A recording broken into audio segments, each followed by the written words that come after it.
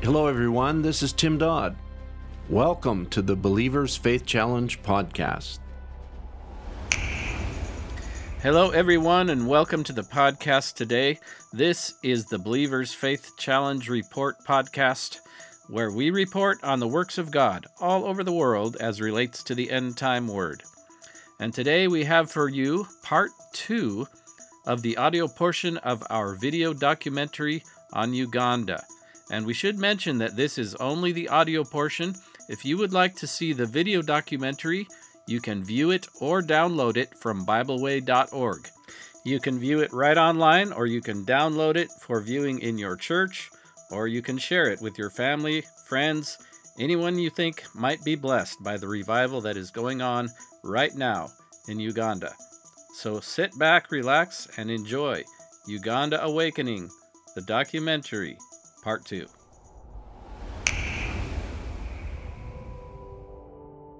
It was an extension of the trip we took into Kenya, and then brothers heard about me. I don't know what they heard, but then they wanted me to come and visit them in Uganda.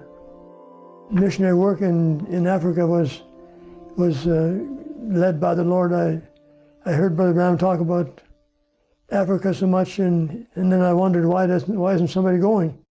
I wondered why isn't Brother Perry Green going, Brother Biscoe? And then the Lord started dealing with me. Why don't you go?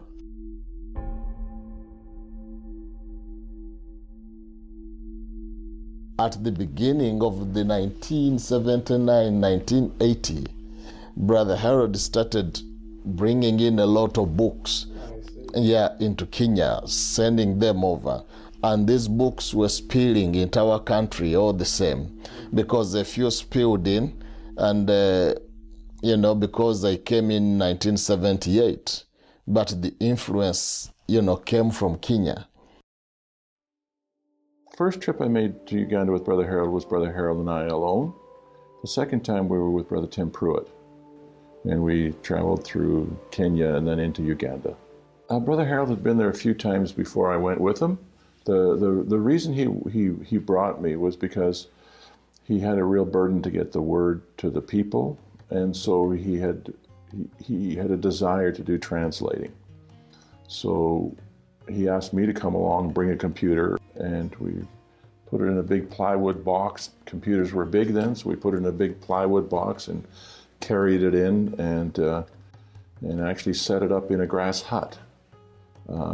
And had a generator running outside and a cord into the hut, and that's how we started the translating. That's where I started the training.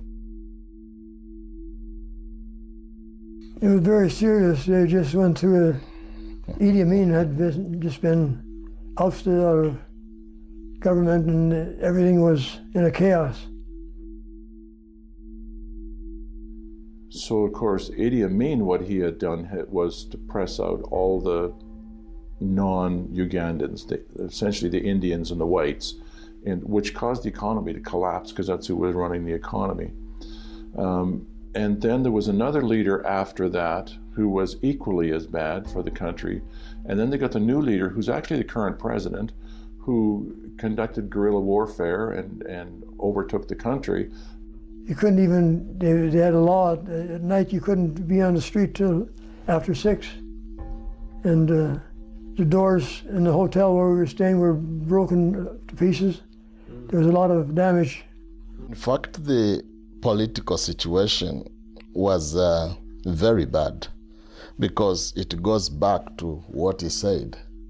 Idi Amin had basically destroyed the core foundation of the nation.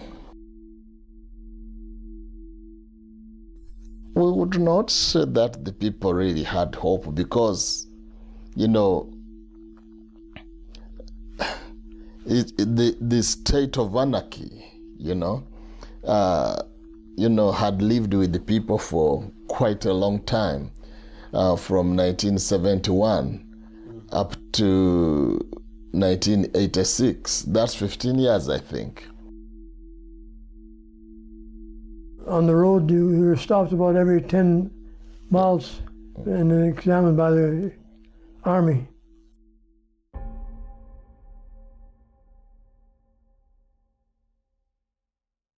And so they followed us. They planted with us Secret Service agents that were in our group everywhere we went. I first recognized it when we pulled up to get gas, and the lineup was maybe a mile long. And we zipped out and passed the whole lineup and went right into the gas station. And I looked in the back and I watched the guy flash a card, and we got gas. And it was really funny because the whole time this guy was with us, I kept asking him, so when did you get saved?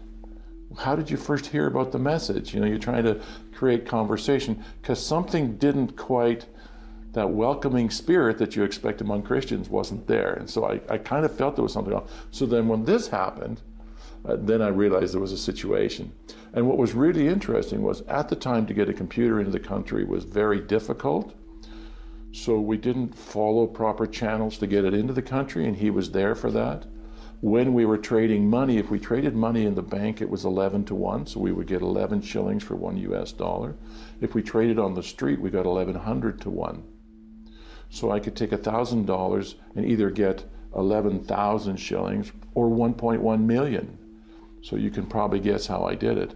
And he was the driver, and he was there for all those transactions, and he was there for everything. So he witnessed everything. And then as we're starting to go to the airport, he's talking about some of the things that we were doing outside of the normal boundaries.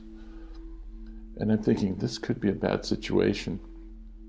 And so we were on our way to the airport when he was talking about this, and our vehicle had a flat tire. So when the vehicle had a flat tire, we're broken down on the side of the road. You gotta realize now this is before cell phones, right? There's no cell phones. So we're broke down on the side of the road.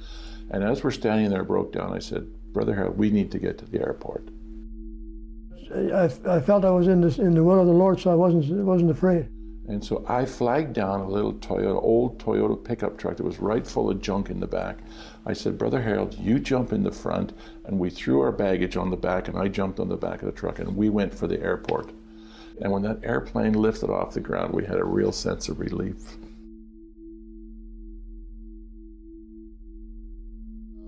We need to appreciate Brother Harold. He came in the hardest time of our country. You know, he hazarded his life for a few people in a dangerous situation.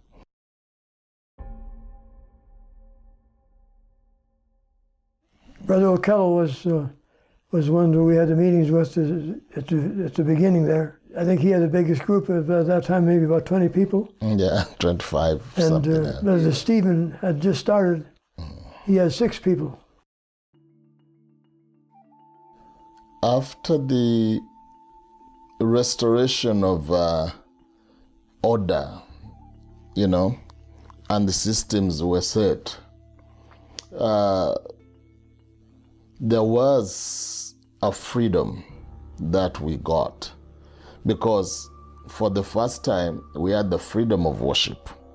During the Amin era, you know, he had banned the churches, and he wanted to operate with what he called traditional churches, which were Catholics, the Church of England, and the Orthodox. That's all. That's all he wanted. After 1986, everything went blowing up, you know. It was just like a revival of every kind of seed, yeah.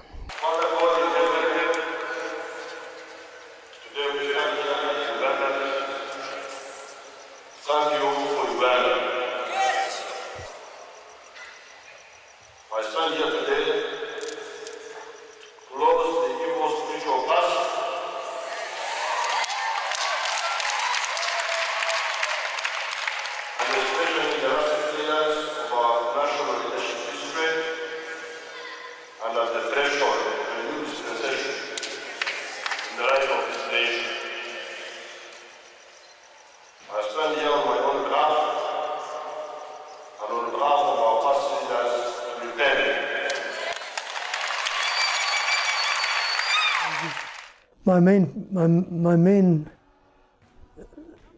observation was the response that it brought, that the message brought to them.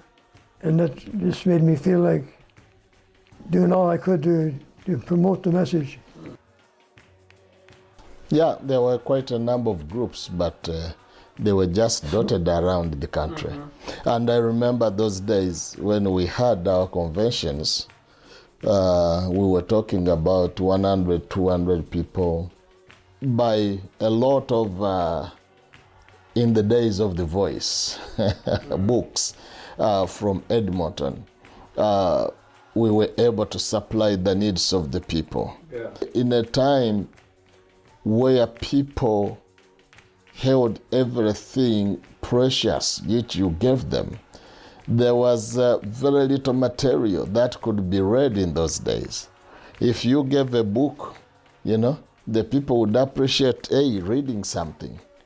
And so graciously the message began to grow like that. We've always, for years, since the mid-70s, been printing books and sending them out. I was criticized for doing missionary work. They said, how can you be a pastor and do missionary work? I said, well, I'm called to do more than pastor. I thought, well, missionaries are fine. And I've never thought much about missionaries. And I thought, well, there's just an office of God out there, so that's just my place right here on 8th and Penn Street. So I was just carrying on the best I could. But one day, sitting in the study, I picked up that book and had a picture of the Negro race, an elderly old father, and he had this little white ram of hair, and underneath was written like this: white man, where was your father? See? I'm now old and dull at mind, and I don't understand you well. If I would have known Jesus when I was a young man, I would have took him to my people. Well, I read it, and something just kept saying, read it again, read it again. I kept reading, you've had them down, read over and over, there's something in there.